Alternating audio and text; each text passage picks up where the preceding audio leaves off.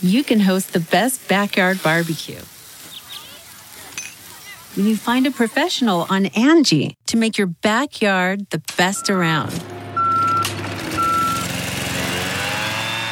Connect with skilled professionals to get all your home projects done well. Inside to outside, repairs to renovations. Get started on the Angie app or visit Angie.com today. You can do this when you Angie that. But do you believe the cheaters can change? I mean, the answer is yes, but not if they say they're going to change. The intent to change is not enough. You need to take the actions to change. So I think sometimes you need someone to completely just leave you to make you learn that you need to change. It's Violet Benson, your favorite meme queen and the big sis you didn't ask for but need. Welcome to Almost Adulting. Almost Adulting. Almost Adulting. Are you ready? Hello, and welcome to a brand new Almost Adulting episode with me, your big sister, your best friend sometimes, and your host, Violet Benson. Welcome to the last episode of September month. Isn't it crazy? Like, where did the time go? It always feels like January feels like it's going on for 3-4 months. Then it's like February, March. Then it's like June, and you're like, holy shit, okay, wait, what were my goals? Oh yeah, not to fuck my ex-boyfriend anymore and fail that one. Let's start over because I still have time. And then boom, it's October. I just don't get it. It's shit. But anyway, today is the last episode of the month, and we are ending it with my friend Niels. He is actually a top podcaster in his own game, which is all about true crime. And I thought it would be a great episode to kind of close off the month since we're entering October, which is Cult Month. Dun dun dun dun, Cult Month. Yeah, that's right. I am so excited for October. Why? Because I have managed now to interview various people from the different cult worlds. I have great interviews for you guys. The end of the month, we close it on a more easier note because beginning to middle, it's some serious shit, some serious dark shit, and I'm excited for it. It's serious dark shit to the point that I even have to protect some of the people that I've interviewed. And then for my Tuesday episodes, I figured I could still give you some relationship and dating advice, since I know this whole month won't be about that. And a lot of you guys are still reaching out to me to give you advice about jealousy and besties and boyfriends and all those things. So I realized for Tuesday episodes, I'll still give you touches of that. And then I will dive into cults because there's so much things to talk about and it's exciting. And I just need this for mental health. So please just let me have this where I don't talk about dating and relationships every single day and research and read about it all the time because it's a lot. Let me jump into how lonely I've gotten. I am at the point that not only am I just not attracted to anyone at this point, not interested in anyone, not pursuing anyone, not talking to anyone. There was someone, I was like, I like this guy. This guy seems cool. I've never met him in my life. I saw him on TV. I figured out a way to find his agent's email address through different friends that I had to ask around. I got his agent's email address. And then I emailed his agent why I think me and his client should date. Is there a chance no one's going to respond? Yeah, 98% I'm not going to get a response. Is it funny? Yeah. Is it desperate? I mean, I hope not. I believe it was more just me being brave. It's a funny story. That's the thing. I think I just don't experience shame. Thank the Lord. Well, I mean, with things like this, because I always know it's just going to be something funny to tell my friends, my friends, you guys. And eventually I'll laugh at it. And I have nothing to lose, you know? So what? I don't get a response, whatever. Then the people that read it got to laugh. But I did say in the email, like, I'm just trying to get on this guy's radar. I'm not trying to chase him because I don't chase men. So I really feel like I saved face with that one specific comment. Will I give you guys an update about if anything's going to happen? Probably not, because I just think I finally hit a new low. And that's kind of where I'm at right now. But you know, winter's coming and it's going to be cold outside and I just need someone to hold me. And yeah, so that's a little update on my exciting dating life. Today's episode is going to be great. Don't forget to also listen to Tuesday's episode. Is it going to be better? Is Tuesday's episode this week better than today's episode? Maybe. But I don't want to shit on my guest because he was really great too. So, just listen to both. And lastly, I do have a huge, sweet announcement. I am performing at the Hollywood Improv October 24th. It is a live recording. It's going to be half stand-up, half podcast. Obviously, I'm so thankful for the people that went to my first show, which is why I decided to do another show. But it's going to be nothing like the first show. The first show, I wasn't sure what I was doing. I was kind of just doing my best. This time, it's going to be phenomenal because you're going to laugh. And then at the end, you're going to be like, oh, that was dope advice. You're going to get both. And I know it's going to be good because why? Because I'm hosting it.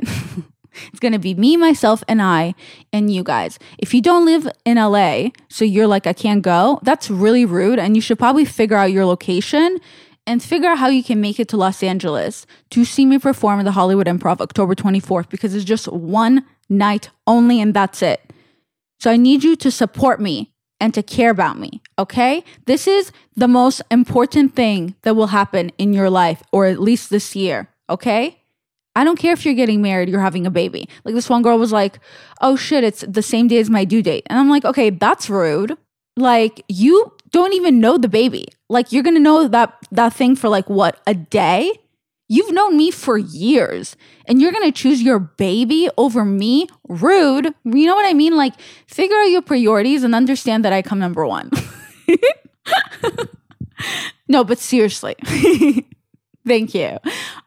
So I'm going to leave a link at the description of this episode. And from now on, I will always leave the link to get the tickets to my show. It's literally $20. Don't be cheap, okay? Don't be a little cunt. Don't go to Starbucks for 2 days and come to my show instead.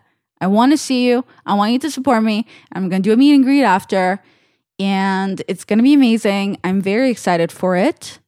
And yeah, ticket link is in my bio of this episode. Also on Tuesday's episode, and it's also in the bio of my Instagrams. And yeah, I'm going to kill it at my Hollywood Improv show, and I'm going to be dating that guy that I emailed his agent. It's obviously all happening for me. It's all happening for me. I am not, let's do some affirmations right now before the episode starts. Number 1 affirmation, I am not delusional, okay? No. I'm not delusional. Everything I want to happen for me could totally happen. No, it will happen. No, it is happening. I am healthy. It could be worse. That's usually my affirmation. Hey, it could be worse. Like today, I somehow, well, not today, on a few days ago, I somehow broke or did something that stopped my water pressure from working. And I currently don't have hot water. And now it's the 3rd day in a row that I've been showering with cold, freezing water. But today I said, and I have 2 more days before the people come to fix it. So today I told myself, you know what? Let's be positive about this. So I said, wow, I am so thankful I get to shower in cold water because I've read that it's actually really good for your body. So really, I'm doing myself a favor, and the universe is doing me a favor by giving me cold water. So then I get to put my body through that temperature and I get to grow as a human being, and it's good somehow for me. I don't know how. I didn't finish reading the research, but something about it is good for you. So wow, I am so lucky. Another thing I'm very lucky for is the fact that through my health issues, which I haven't fully discussed, and eventually when I'm ready to discuss them, I will. But through I had this gum surgery and things that I needed to do. Because of the gum surgery and other things that I had to go through, for whatever reason, that made my teeth completely change and move, which is one of the reasons it made me get a lisp. To fix that lisp, my dentist had to give me a retainer. So now, in my 30s, I get to wear a retainer for the next 4 months. Today, when I was trying to get the water gas people to come to my house, I had the retainer on when I was trying to make the appointment. And the lady confirmed with me that there will be an adult with me at the house when the guy will come to fix my water heater. And I confirmed that because she thought I was a child because of my lisp and my retainer. So that was really cool.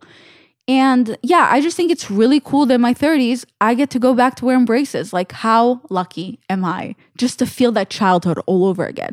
And another cool thing is that I'm about to get my period. So every day I've been waking up and I've been choosing violence for the last couple of days. That's usually me right before my period. I wake up and I choose violence, period.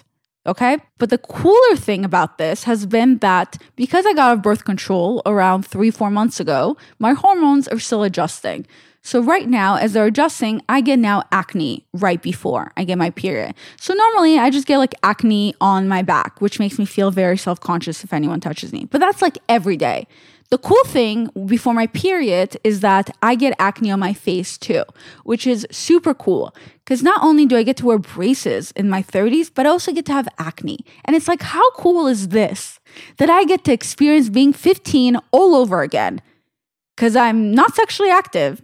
I'm wearing braces and I have acne. So I would say overall, 10 out of 10 winning. So you guys, don't be jealous of me. Your time will come where you will get to shine as bright as me. But in the meantime, I hope you enjoyed this little fun intro before the beginning of this episode. And again, don't forget to go buy my tickets to the Hollywood Improv Show, October 24th. And hope you have a beautiful day. And I cannot wait for next week when we enter October, cold month. I love you, bitches. Bye. My guest today, you'll probably know Neil Strauss from, I think a lot of you guys would know him from his most famous book when he started years ago, The Game, Penetrating the Secret Society of Pickup Artists, or his most current work, which is his insanely popular, award-winning true crime podcast, Live and Die in LA. But Neil's a very different person than who he was when he first created The Game. Even a decade later, this book is still sparking conversation about how controversial it was and the advice was, but obviously also written The Truth and other books since. But The Game was so iconic. And I remember for so many years, when someone bring up The Game, I was just like, who the F wrote it? And F this person. Right.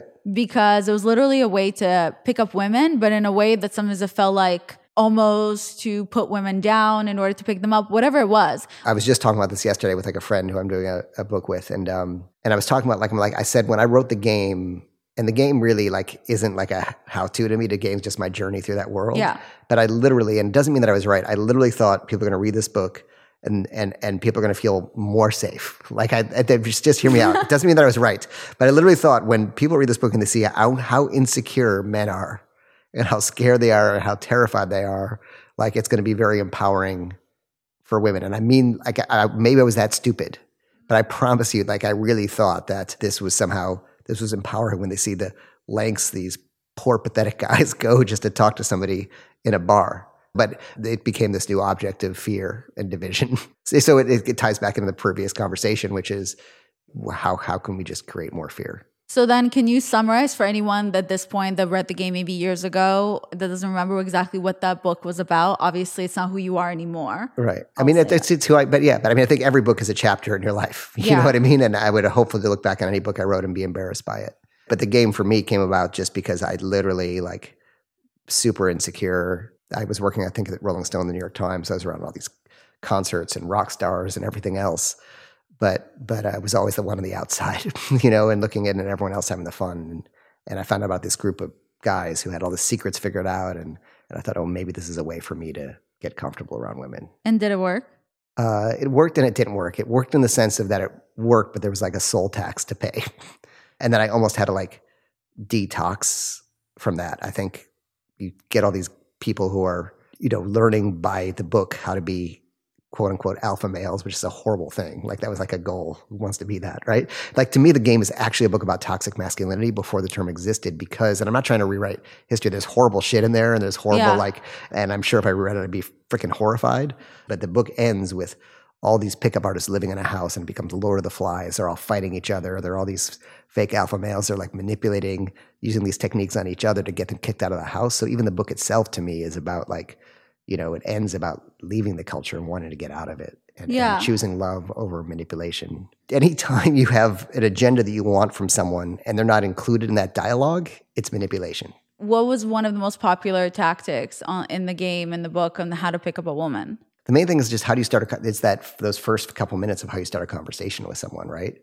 Like how do you walk up to somebody, start a conversation without hitting on them? Because if they're not attracted to you and you are showing romantic intent, it's super creepy, right? Like if you're at work, a coworker sends you some flowers that someone you're really went on a date with and you're really attracted to, and they're like, oh my God, that's the most romantic thing ever. Yeah. But now a coworker who you're not attracted to sends you the exact same flowers, and I see your body language. HR right now. This is weird. It's the creepiest thing ever. It's inappropriate. Right. Yeah, it's inappropriate. So the idea being is, let's assume that like I'm not someone who turns heads. I'm not someone who's like the most attractive person in the room. I've never had someone come up to me and say you're hot in my freaking life. But if someone listening wants to do that, that would be awesome.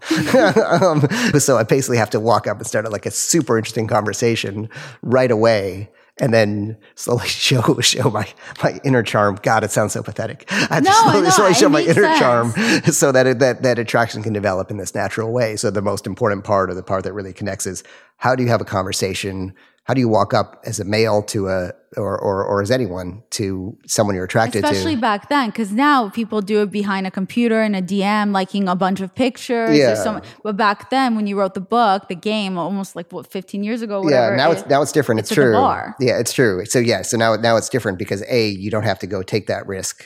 Yeah. And so here's what's interesting. I had dinner with one of the co-founders at Tinder. He said, the reason they started Tinder, I thought Tinder was just a ripoff of Grindr, because Grindr kind of came first and then there was Tinder. And he said, well, one of the reasons we started Tinder is we read the game and we thought, shit, that seems like a lot of work. Would it be nice to know if someone... How do we minimize it even more? Yeah, exactly. Would it be nice to know if somebody's already attracted to you and start from there? And I thought, oh, that's so interesting, because obviously if you connect with somebody on an app, all you can do at that point is blow it, which most people do. Yeah, but then I remember I was watching some video, on TikTok. This girl on TikTok was saying how she asked some guy for advice, and she said, I don't understand, why don't guys just are upfront? Like, if you just want to sleep with me, just tell me. Like, the culture has changed, and maybe I'm looking to just sleep too. And the guy said, but then it's not fun. Like, I still rather talk to you, pretend I want to date you just to get in bed, because it's still the chase that's exciting. And I thought that was a really interesting thing to say, because even then, like, the girl could have been down to just have sex too. But instead, he completely confused her, just because the chase is so much more fun than just being like, should we have sex and then never talk again? Okay, cool. Okay, it's time to commit. 2024 is the year for prioritizing yourself. Begin your new smile journey with Byte, and you could start seeing results in just 2 to 3 weeks. Just order your at-home impression kit today for only $14.95 at Byte.com. Byte Clear aligners are doctor-directed and delivered to your door. Treatment costs thousands less than braces. Plus, they offer financing options, accept eligible insurance, and you can pay with your HSA FSA. Get 80% off your impression kit when you use code WONDERY at Byte.com. That's BYTE.com. Start your confidence journey today with Byte. Man, that sunset is gorgeous. Grill, patio, sunset. Hard to get better than that. Unless you're browsing Carvana's inventory while you soak it all in. Oh, burger time.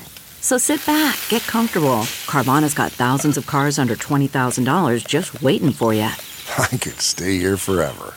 Carvana, where car buying meets comfort, meets convenience. Download the app or visit Carvana.com today. Yeah, and well, I think there's also like consent too, because you really don't want the guys you don't want to have sex with asking you if you want to have sex, because it's just creepy and shitty. But I think what's great about the apps is like you've already contextualized it as a romantic situation, so you know that's kind of cool, because it's true, like the whole social culture around this stuff in a good way has changed since then. Yeah, I know, but I get that that's completely not who you are, but I'm still wondering what's like the dirtiest advice that made some women angry and some dudes came up to you after reading the game and was like, that was it. I think 2 things people were obsessed with were like the neg and the peacocking. A, peacocking is really douchey, and B, negging is just like, it's not something I ever did. It's something a guy in the book did, but it's really like, I don't know. I was actually having this conversation yesterday. Right. A male peacock is really beautiful, and that's how he attracts a woman. And the woman peacocks are just very, very plain. Right. Yeah. So peacock is like standing out in the room, but it definitely caused like a lot of bad fashion choices for men. Oh, people still do it to this day. Yeah. It's just you dressing differently or doing something about yourself that makes you stand out compared Right. to everyone else. Right. There's nothing wrong with that. There's nothing wrong with it if you're wearing it versus if it's wearing you. I mean, there are a lot of things in the game that are like really like make sense. Like I actually went to train like the FBI because they read the game and they wanted me to train their agents about like how do we use this to get somebody to turn on their organized crime boss or get this scientist works for another country to turn over their secrets to us and stuff. And literally like the stuff these guys figured out, at least in this context, felt like they were as advanced as anything like they were doing in the behavioral analysis programs at the FBI. It was crazy. And the thing's the same, but the clothes is different. The clothes is instead of, coming home with you or like dating you or going to bed with you, the clothes is like, being an informant or. Wait, that's really cool. I mean, it's really interesting. I mean, a lot of people use it for marketing, for all kinds of things. But I don't know. Again, I don't know if it's good or bad.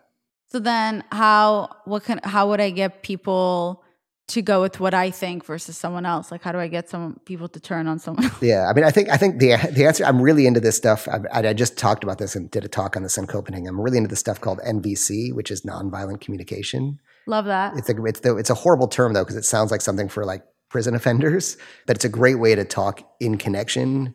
Part of my life now is dedicated to using NVC. Like it's the greatest thing.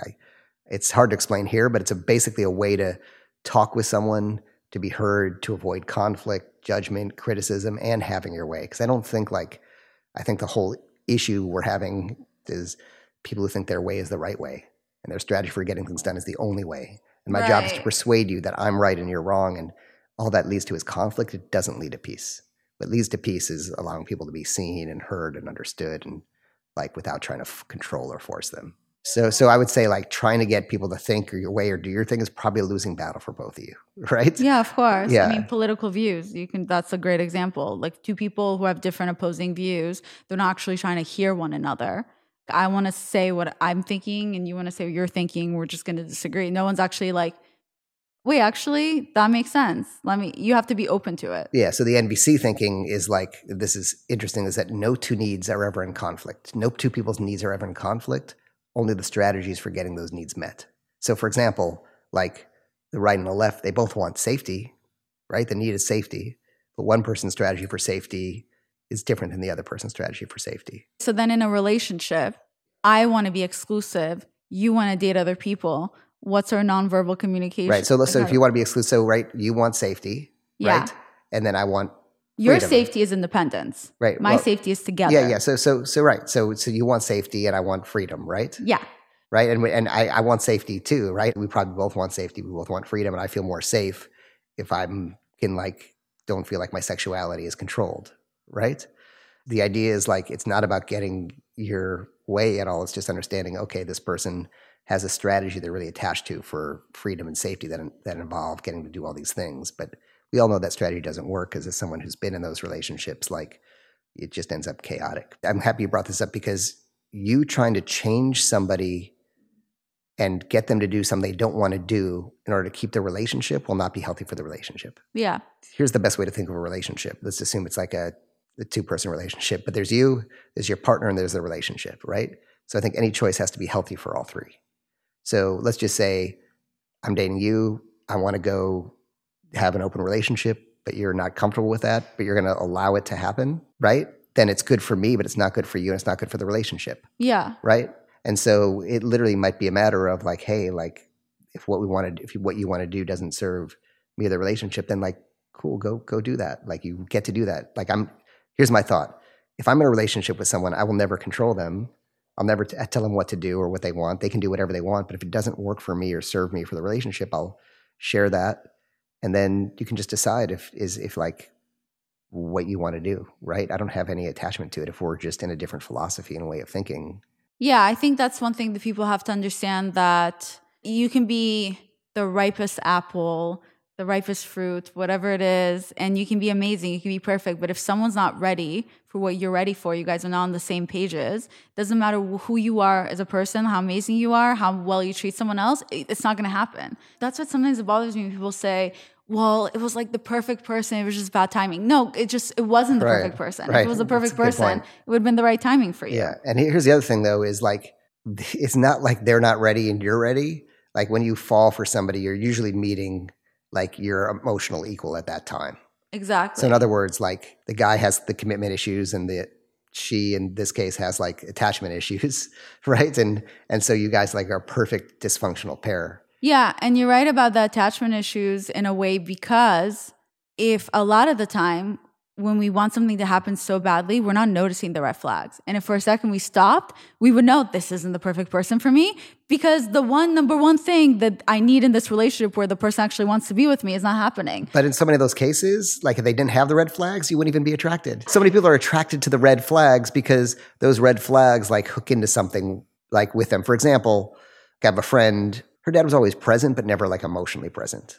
And then the attraction will be to someone who's unavailable, and if you can get them to be available, that child gets to heal that father issue in that case, right? So and if someone's too available, then they're like so unattracted. Everyone's like, that's what you're looking for. That's somebody who's always there. You're like, I'm just not attracted, right? So we kind of look for that person that's going to heal the childhood pain, and most often we replicate it. Well, I read about it. When I had this conversation with my friend yesterday, it actually comes from what doctors say is basically, it's your childhood trauma, and you end up being drawn to people who feel familiar without realizing. So they're like, wow, you feel like home. It's like, yeah, it literally is home. It's your dad or whomever else in your parent, childhood trauma.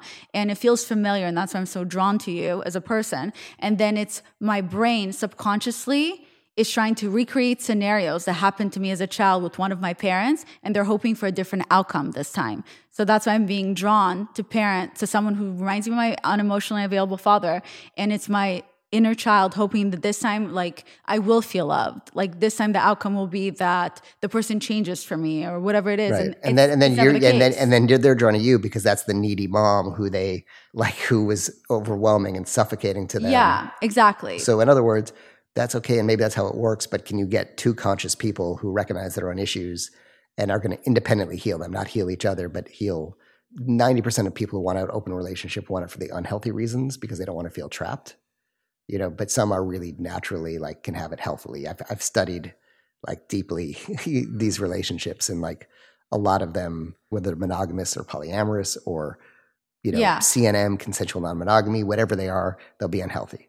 If you're healthy, whatever relationship style you choose will be healthy. It literally all starts with that. Yeah, and I think there's nothing wrong with also being honest with yourself of what you're comfortable with. I think a lot of the times people get into relationships with people and they just want to be with them so badly that they won't then communicate what they're not comfortable with. Like I have some friends who are in open relationships and it works for them because they don't view love and sex the same thing. So they're able to do that. And now I've been studying my friends and understanding, because I realized that I used to have a very unhealthy fairy tale of what relationships are supposed to be. Because I grew up with my parents never fighting.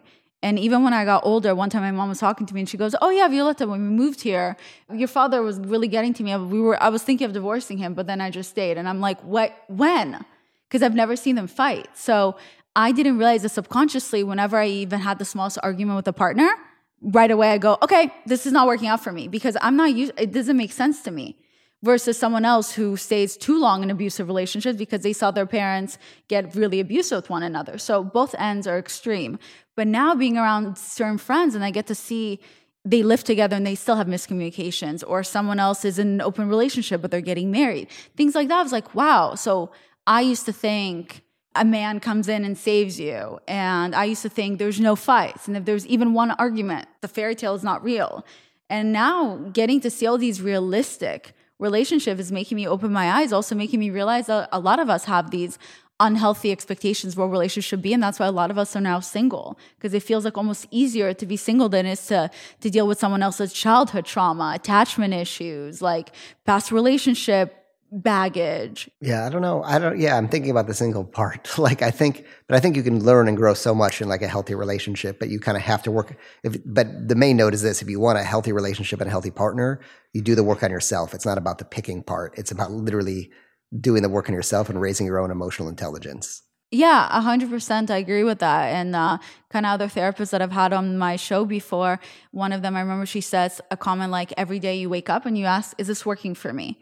Regardless what it is in your life, is my life currently working for me? And if every day this is working for you, like let's say the relationship, then continue it. But if something's finally not working for you, then communicate And then you have a decision, either stay or leave. But it's not beneficial for anyone if you're fighting every day and both of you are not changing, but you're just sticking it out. It's very unhealthy when you expect other people to change for you because they will end up resenting you. Yeah, you can't. Like anyone who's listening to this and saying, I just need my partner to change or to do this and then everything will be great, like let that go right now. Yeah.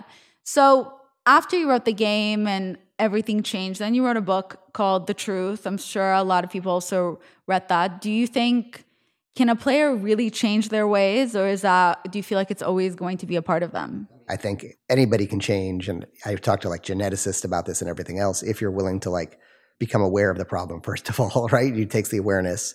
And then the awareness is the most frustrating part because when you're aware of a problem, especially if it's a deep psychological one, you still keep doing it. The awareness doesn't change it. The awareness just makes you beat yourself up more because you keep fucking doing it, right? Yeah. Like I know so many people who are like, you know what? I have this pattern, so I'm going to be celibate for this long. And then you can be celibate for 5 years, but as soon as you're not celibate, if you haven't really done the deep healing work, you're going to go choose the exact same wrong partner. Exactly. So there's awareness, and then you really have to start doing like the deep healing. Like, and I think talk therapy is nice, but it doesn't really do the deep healing. You need like deep experiential stuff where you're like crying in a puddle on the floor and like getting rid of all that like childhood shit you're holding on to.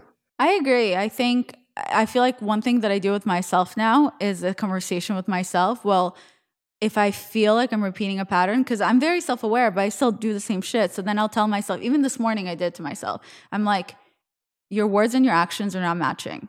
Like it's a sentence that now I always tell myself.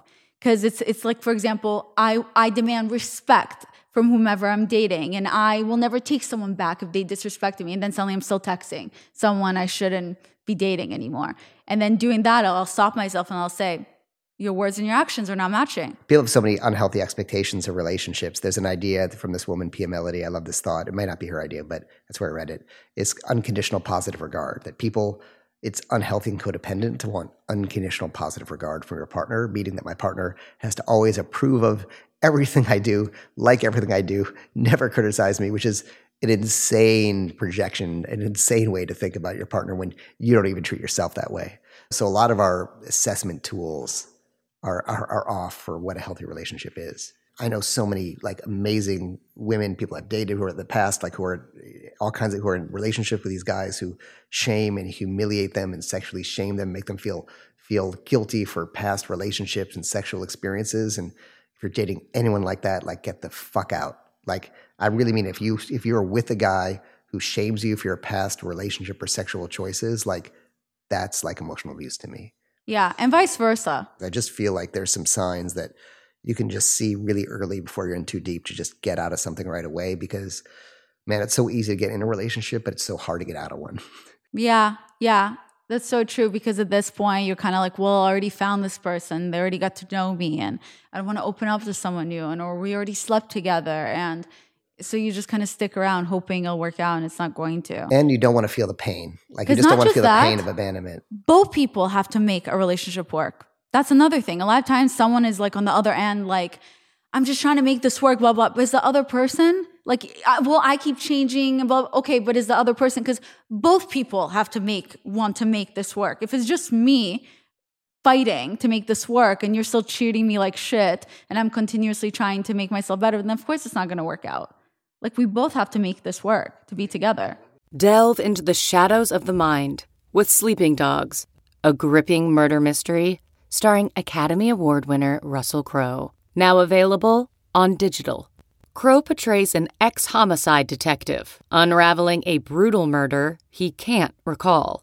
Uncovering secrets from his past, he learns a chilling truth. It's best to let sleeping dogs lie. Visit sleepingdogsmovie.com/Wondery to watch Sleeping Dogs, now on digital. That's sleepingdogsmovie.com/Wondery. CarMax is putting peace of mind back in car shopping by putting you in the driver's seat to find a ride that's right for you. Because at CarMax, we believe you shouldn't just settle for a car. You should love your car. That's why every car we sell is CarMax certified quality, so you can be sure with upfront pricing that's the same for every customer. So don't settle. Find love at first drive and start shopping now at CarMax.com. CarMax, the way car buying should be. What does making this work look like? Well, there's different definitions for it. I mean, whatever we're going through, but let's say we live together and every night we're fighting and you're upset that I'm leaving the dishes. So then I make sure to clean the dishes because I want to make this work. And I'm like, maybe let's go to therapy, blah, blah. And then you don't want to go to therapy. It's too stressful. Then I'm like, okay, let's do date night once a week. That'll help us become closer. You're like, no, I don't have time for that. And then you come home and now you're mad about something else that I left out. And I'm like, I'm here trying to make it work. It's not working because you actually don't want to make it work. Both people have to make it work. Just the whole idea of making it work sounds so forceful to me versus like one partner's upset. Again, like I love nonviolent communication because it's really about letting people do the things they love. So one person's upset about the dishes. Let's say the dishes are not in the sink or something like that. And the other person might say like, hey, I love you, but we can problem solve this. Like as an example, let's just say that one person never wants to wash dishes, but they're going to wash the dishes to please their partner, and their partner's still not happy, and then they get to resentment, and it just implodes. Versus saying like, it doesn't bring me joy to wash the dishes. I also know it frustrates you. So let's discuss what are some solutions where there cannot be dirty dishes in the sink that don't involve me or you washing it. And that's like the NBC thing where we get attached to the strategy. The strategy is you need to wash the dishes or you don't respect me. That's not going to work. But we can have a discussion about how can those dishes not be in the sink without anyone being forced to do something they don't want to do. Yeah, that's great. So we have the discussion. We both want to make it work because then we'll come up with a solution. Yeah. But if the other person goes, no, it's either you do the dishes or you do not care about me. And now I'm going to be resentful because you know I hate doing the dishes. So, and then the thing is like, you try to have a discussion about it. And if that discussion really becomes that difficult, then it's like, okay, let's talk to like a counselor or a therapist or someone and they won't see that person.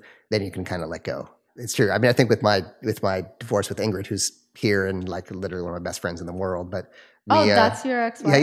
Yeah. Oh. But we have like a great relationship. I was just like, who is this cutie? I'm like, wow, you're really dating really like 10 out of 10 women after your divorce. And you're like, no, that's my ex-wife. Cool, okay. Yeah. We knew it was over like when she stopped wanting to go to therapy. We're like, okay, if we can't work on it anymore, then we have to let go. And then once we let go, but it's okay. Like I love being divorced. Like I love being divorced. You love being divorced. Like co-parenting is like, I love being divorced. I love co-parenting. It's like literally the greatest thing because for half the week, I got to be super dad. And for the other half of the week, I got to do my own shit. I don't think a relationship's a failure if it ends. A relationship's a failure if it goes on too long. I 100% agree because there was a Harvard research and basically they interviewed a ton of different people from when they were children to adults. And it was in different neighborhoods, from rich to poor neighborhoods. So people who graduated from Harvard to people who didn't go to university, all completely different stuff. And it was basically the pursuit of happiness. What's the secret to being happy and living a long life? And when they interviewed these people throughout the years, and when they were young, they asked them, what do you think will make you the happiest, bring you happiness when you're older? And everyone kind of said the same thing. It was being rich and famous. That's basically what a lot of these people thought that's what would bring happiness to them. And then as the years grew, they continued doing these interviews and they found that the key to happiness was long-lasting relationships, even health-wise. They found that the people who ended up alone, no matter how rich they were unhappy or sick.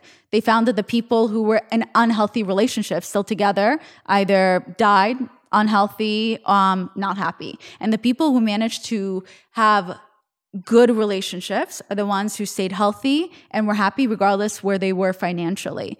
But they even show in the research that people who stayed in unhealthy marriages or unloving marriages were still causing ache when it came to their health and to their happiness. So I do like the idea, the fact that like sometimes it's okay to move on from a relationship, that there's no, love in there anymore. And I love how healthy you are with your ex-wife. And I think there's probably a lot of people out there who do have a child with their partner and may not have a good relationship, which is terrible. So do you have any advice for people on how they can create such a happy relationship? So step one is knowing that you'll be okay without the partner, meaning you're going to be financially okay, whatever side of it you're on. You're going to be romantically okay and find somebody else. Like you're going to be okay without that person, because a lot of people end up fighting about money or about fear they won't find someone else to be in a relationship with. So the first thing is having the confidence to know you'll be okay. Just let go of the scarcity mindset and have just an abundance that you're going to be okay. Nobody's died from a divorce unless they hurt each other, right? So you're going to be okay. So that's the first thing. Second thing is once the relationship's over, all your stories about that person are over. Meaning like what they will do, what they won't do, the relationship's over, stories are over. Let go. Third thing is, if you have kids or anything like that, like you're both going to parent differently and you have no choice but to accept the other person's parenting issues unless it truly, truly, truly is like dangerous for the child, in which case you have to get someone else involved. So I think like just that surrender, that letting go, that trust, and that kind of abundance mentality are it. And it's like you were in love with this person one time. They know you super, super well. And like it's possible with an amazing friendship. How do you fall out of love with someone if you still love them and they don't feel the same way? And you have a child together, so obviously you have to do your best to obviously be able to co-parent, but you can't help your emotions. Like for people out there who can't move on, do you have any advice on what they can do? There's a great way to let go, which is no contact. Like the only way, if you're in this relationship, and it doesn't have to be a marriage, it's any relationship. We started with picking up. Here's my breaking up advice. Okay, this is for whatever the relationship is. If you decide you want to break up or whatever it is, you have that discussion, and then you say, for 2 weeks, I will answer all your texts, all your calls. I'll really be there for you. By the way, another reason it worked out is I didn't date till the divorce was really final. So going back to breaking up. So one is you say, for a week, 2 weeks, I'm here for all the text, all the emails, all the calls. I'm just 100% present. But then after that ends, like we will have no contact whatsoever until like we're both really over it. Yeah. You know, and that's the only thing, because otherwise, every time you get in contact with someone you're trying to get over, you're resetting the clock on your own recovery. That's so true. When you're going through a breakup, you need the reason you do the things that are unhealthy, like texting or the stalking, is because you get that heroin high, the same high they get from heroin or cocaine. And it's like, you're going through withdrawals and you're like, yeah, that's it. It's like, yeah. And so this saying, and this is true for parents as well as for people who have issues with their parents, is like, you can't expect the same person who wounded you to heal you. You know, it's like if they're wounded by this relationship, you have to get the healing somewhere else. You can't expect the same person that wounded you to heal you. But we want that. It's like my child. Yes. You know, with my child, it's funny. When he was young, he'd be like angry at us, but then he'd be hugging us while crying. He's hugging us for consolation while crying because he's angry at us. So we have these confusing emotions. Also, I forgot to mention that I really liked earlier when you said that you can't be everything for your partner, because that's very important that a lot of people miss and don't understand or can't relate to. They forget. And I only recently learned that based on some therapist advice. You can't expect anyone to be everything for you, including your partner. Yeah. And you had said earlier about people falling out of love. I think one of the reasons they fall out of love is they parentalize their partner. If you turn like someone into mom or dad, like A, you don't want to have sex with them anymore because they become mom or dad. And B, you're just going to kind of rebel against them. So the easiest way is like when you turn a partner into the parent, whether it's the parent who's going to save you and rescue you and do everything for you, or B, the parent who like, you know, you're fighting against and trying to get something from. Oh my God, that's so interesting. What is that though? I feel like I read that in Why Men Love Bitches Too. Not Why Men Love Bitches Too. I read it in the book, yeah. Why Men Love Bitches. And it literally explains something I remember something about how you want to be the hot girl and the partner versus you don't want necessarily him to confuse you with his mother. Yeah. Even though he is looking for someone like his mother, but someone like his mother, but he still wants to fuck. Like, I don't understand. Right. So, it's like if you're trying to get him to change, right? And then you're criticizing everything he does, then you become like the critical mom, right? But I had a friend, he must have issues then, but he was dating this girl and clearly has his own childhood trauma because he was constantly pursuing me while he was dating this girl and also before. And he thought I would be the perfect partner for him because I was unavailable. And I understood that's exactly why. And I remember I asked him, why didn't it work out between you and this girl? She was so in love with you. And he goes, I don't know what it was. The more she loved me, the more it turned me off because it reminded me of my mother's love. That's it. So that's it. It's like for some men who are dealing with like enmeshment, which is a lot of what the truth is about, the book you mentioned, is enmeshment is when you have a needy parent and a parent has the child fulfill their needs. It's very subtle. So a good sign of enmeshed is if you feel sorry for a parent. You know, or you become their therapist, or you become like they have so much anxiety that they want you, that they over control you. So she loved him so much that she was showing exhibits of being needy or needing him so much. That's what reminded him of his mother, not the love. Because I was thinking, how can you be so turned off by like someone loving you? It's like when you have that overbearing or that depressed parent, or whatever, that parent you're taking care of in some way, whether it's subtle or not. Like as soon as you feel like love again, you know, or something that strong, your being goes, oh no, not that this like swallowed up my childhood. I'm not going to let this swallow me up again. And often that's why people cheat. People think that it's because something's wrong with me. It's not that, it's really because this person felt trapped. That's why it's always so much harder to date as you get older, because as you get older, every year it's more and more wounds and baggage that comes into you. Well, yeah, but I do think one of the purposes of life is to like unload your baggage as you go. I hope so. But I think it's a harder time now because like really like, man, I mean, just to be like really frank, like the COVID has like just set me back so far in my like emotional healing. I think like all the devices, the limitations, the stuff happening in the world right now, I think it's just a harder time. It's harder to heal now. That's so true. I guess I didn't realize it did make me more antisocial, and it kind of almost made me more okay with being alone because I got to experience that during COVID and I got used to it. So I guess I didn't realize that now I can just go back to my like little shell where I'm just home by myself and it's comfortable. And now we have like the worst of both worlds. We have all the social obligations with all the Zoom obligations. One thing that I really like that you said in Truth in the book, and then we'll kind of wrap it up, that I was really into, you said a comment, I feel like I should regret a whole lot more than I actually do, because unfortunately, I'm not the hero in this tale. I'm the villain. And that's something I'm sure a lot of people, including myself, can relate sometimes, but because everyone could be the villain in someone else's story, especially because I believe that there's no such thing as the truth. There's mine and there's yours. Philosophers say that. So how do you overcome being the villain specifically in someone else's story? Yeah, I mean, I think you do I think that where that came from was it began before Ingrid and I were married, and I had cheated on her, gotten caught, and just felt horrible about it. It's like, this is what led me on the journey to discover that enmeshment. Like, why would I cheat on somebody who I love, who loves me, who I want to like get in a serious relationship with and marry? Like, why would I hurt another person? And so that just began with those questions. And then I checked into sex addiction rehab at the beginning of the Truth. And that's where I remember the moment when I was sitting in therapy, and you do a timeline, like all the most significant negative events in your life. And the therapist goes to me, well, you know why you've never been in a relationship, in a healthy relationship? I'm like, no, why?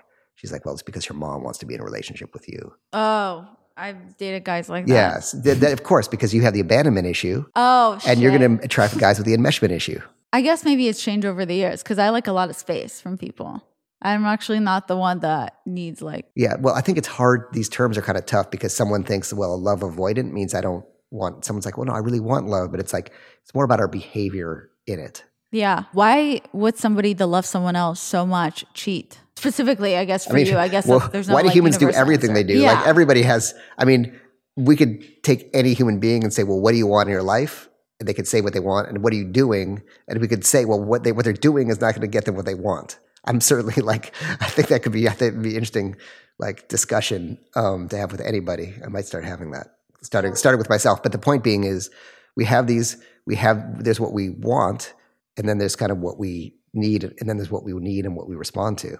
So you're saying it's because you felt trapped, like it was your mom? Yeah, just feeling like trapped and suffocated, and feeling like, God, this is going to go down this road that's familiar to me and that's painful, and just doing something to sabotage her and have an outlet and not feel so trapped. Like she would hug me full of love and I'd feel like my skin crawl, like, God, I just need to escape. I'd feel like I'm suffocating. That's so interesting. Yeah, I mean, my ex used to cheat on me all the time, and then he would prank me that he was cheating on me with the girls he was cheating on me with. That's a mindfuck. And I think it was almost like his desperate way. I mean, I don't want to give him too much credit, or I hate that I like to see the silver lining and everything. I wish I could hold grudges. I think it's good to see the silver lining. Like, I think everybody, I really do, like, if you stop and think, most people except for that few sociopath person we talked about before, most people are really like trying to just do their best. And I almost feel like, looking back now, I wonder if it was his way of trying to somehow get love for me, because the fact that he would prank me, that he was cheating on me, almost to see my reaction. Even with that, I had no reactions. I was like, I think he was trying to manage his own fear and guilt about it. Yeah, in the sense that, like, oh, if I call you with this person and do this, and then you kind of catch me later, well, I've already kind of said it, so I'm less worried about getting caught. He was cheating on you to manage his anxiety about being in a committed relationship. And then he was doing those calls to manage his anxiety about cheating, which is like a drug addiction. It's like a dysfunctional anxiety medicating loop. Yeah. And then I remember he reached out to me a month before he got engaged, and he was trying to cheat on his partner. So obviously he didn't care to change, or childhood trauma, whatever it was. But do you believe that cheaters can change? I mean, the answer is yes, but not if they say they're going to change. I mean, how many times has somebody promised like, oh, if we can just be in this relationship again, I'll do X, Y, and Z, and I won't do these other things. Then like 3 weeks in the relationship, they're right back to the old pattern. So the answer is the intent to change is not enough. You need to take the actions to change, which are like the deep, serious like commitment to the healing. I really spent like a couple years working on myself, and I didn't do it to keep the relationship. I did it for me. And fortunately, like she was still open to a relationship later. I've noticed I repeat certain patterns in relationship. And it doesn't matter if the last person wasn't for me. But I feel like with the last person, wherein he kind of put his foot down and I overstepped my boundaries and he just said, that's it, which I'm not used to. Like usually it just continues to be toxic, whatever. And this person would completely just never spoke to me again. And for me, personally, I felt like it really opened my eyes. And even though I know that person wasn't right for me, the fact that that happened to me, it made me realize, okay, this was a lesson. Like I need to do better, especially if the next person might be the right person for me.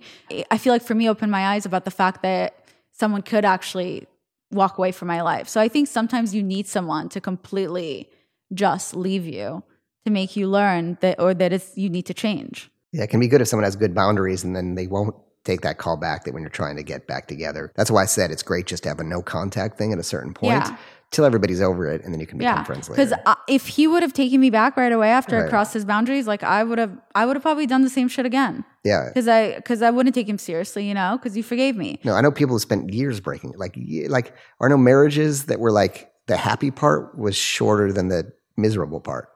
Or people who would spend more time breaking up than they did in the relationship. Because you keep chasing that little high that you got in the beginning. You're like, where did it go? Maybe this is the next book. Maybe after The Game and the Truth, it's the breakup book. Yeah. So where can people find you? They can Google me and find me at their favorite social media spot. Though I don't do TikTok yet. Should I do TikTok? Probably, yeah. Yeah, I know I need to do it. Well, I'm just getting into it. It's hard. I'm actually thinking. I'm really trying to think of how I can go without a phone. I'm really looking at my quality of life. And before it was just text and emails. Now, I mean, how many inboxes do you have? You have Instagram, Twitter, Signal, Telegram, phone, whatever dating apps you're on, Raya, Hinge, Bumble, whatever they are, that's 8. And I'm sure I've missed WhatsApp, that's 9. You're hooked in there. And I'm just thinking, how can I remove the phone from my life? It's a process. As much as possible. I do that for my mental health, where like on weekends, on Saturday, I either choose not to work. It's my Sabbath or whatever. And I kind of choose, I tell people I'm not really working. Or now, I feel like there's too much access to us now.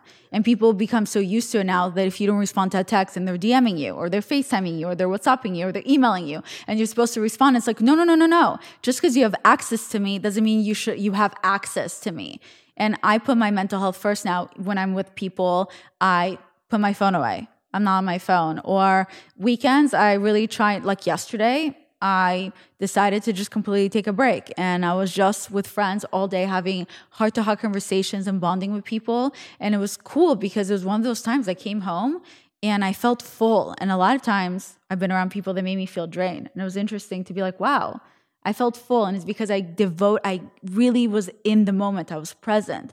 It's more you being conscious and people also understanding. And if it bothers anyone, that they're overstepping their boundaries. But you have to give yourself the time. You have to know that nothing is the end of the world. Anyway, so yeah, you guys can find him on Instagram. You guys can find him everywhere. And also his podcast. Yeah, To Live and Die in LA. But yeah, start at season 1. I'll leave more information about him on my description of this episode. If you guys have any questions, make sure you follow him. Make sure you subscribe to his podcast. Make sure you check out all of his books.